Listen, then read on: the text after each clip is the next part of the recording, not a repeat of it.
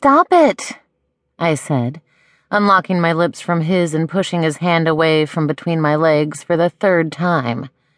I don't know why he had to be so insistent about it. He really thought he was going to get into my pants tonight. First, it was only our second date, and I wasn't that easy. Second, we were in a beat-up car with no back seat and a stick shift between us. And third, I hadn't told him that part yet, but I guess this was the best time for it.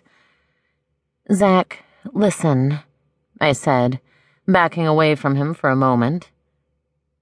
What's up, Annie? He said, looking at me with those seductive eyes of his that made me want to melt. I shook my head. I couldn't let myself be taken in by his charms. Listen, I can't do this. I can't do anything. Understand?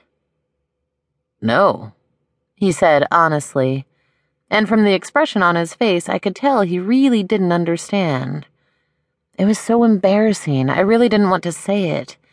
Also, I didn't want him to dump me out of the car right in the middle of God knew where.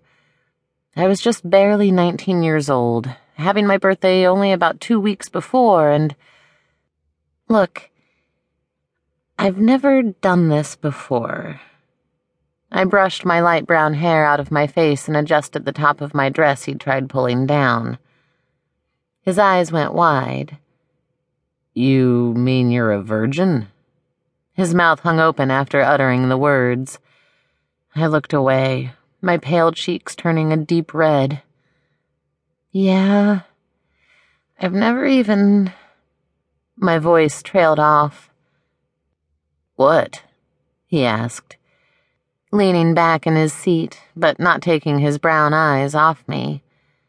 His voice sounded very understanding and consoling, but his face still revealed his shock. Have you ever kissed a guy? Besides me, that is? Of course I have, I said angrily. I wasn't that inexperienced. I've just never done any more than that. Well, that's okay. Zach half closed his eyes and leaned in toward me again. I can teach you. I held up a hand, warding him off. No, I want to stay a virgin until I'm married.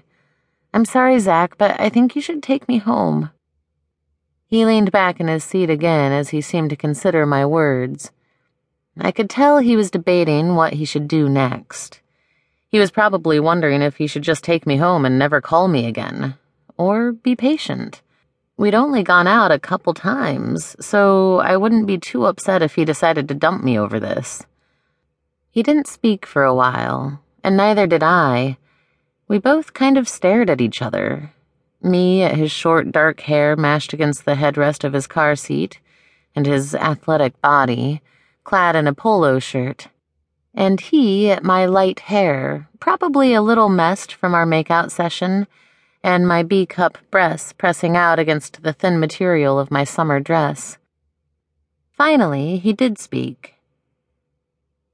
Do you think you could at least...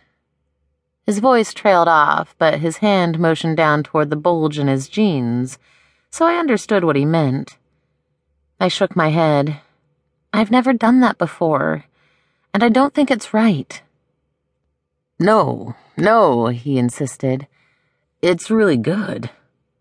He began undoing his belt. And it's not really sex, so you'll still be a virgin. I wasn't sure. This was moving a little too quickly for me. But he was being nice, and though it didn't matter if he broke up with me, I didn't want to lose him for not being willing to do anything. So I nodded.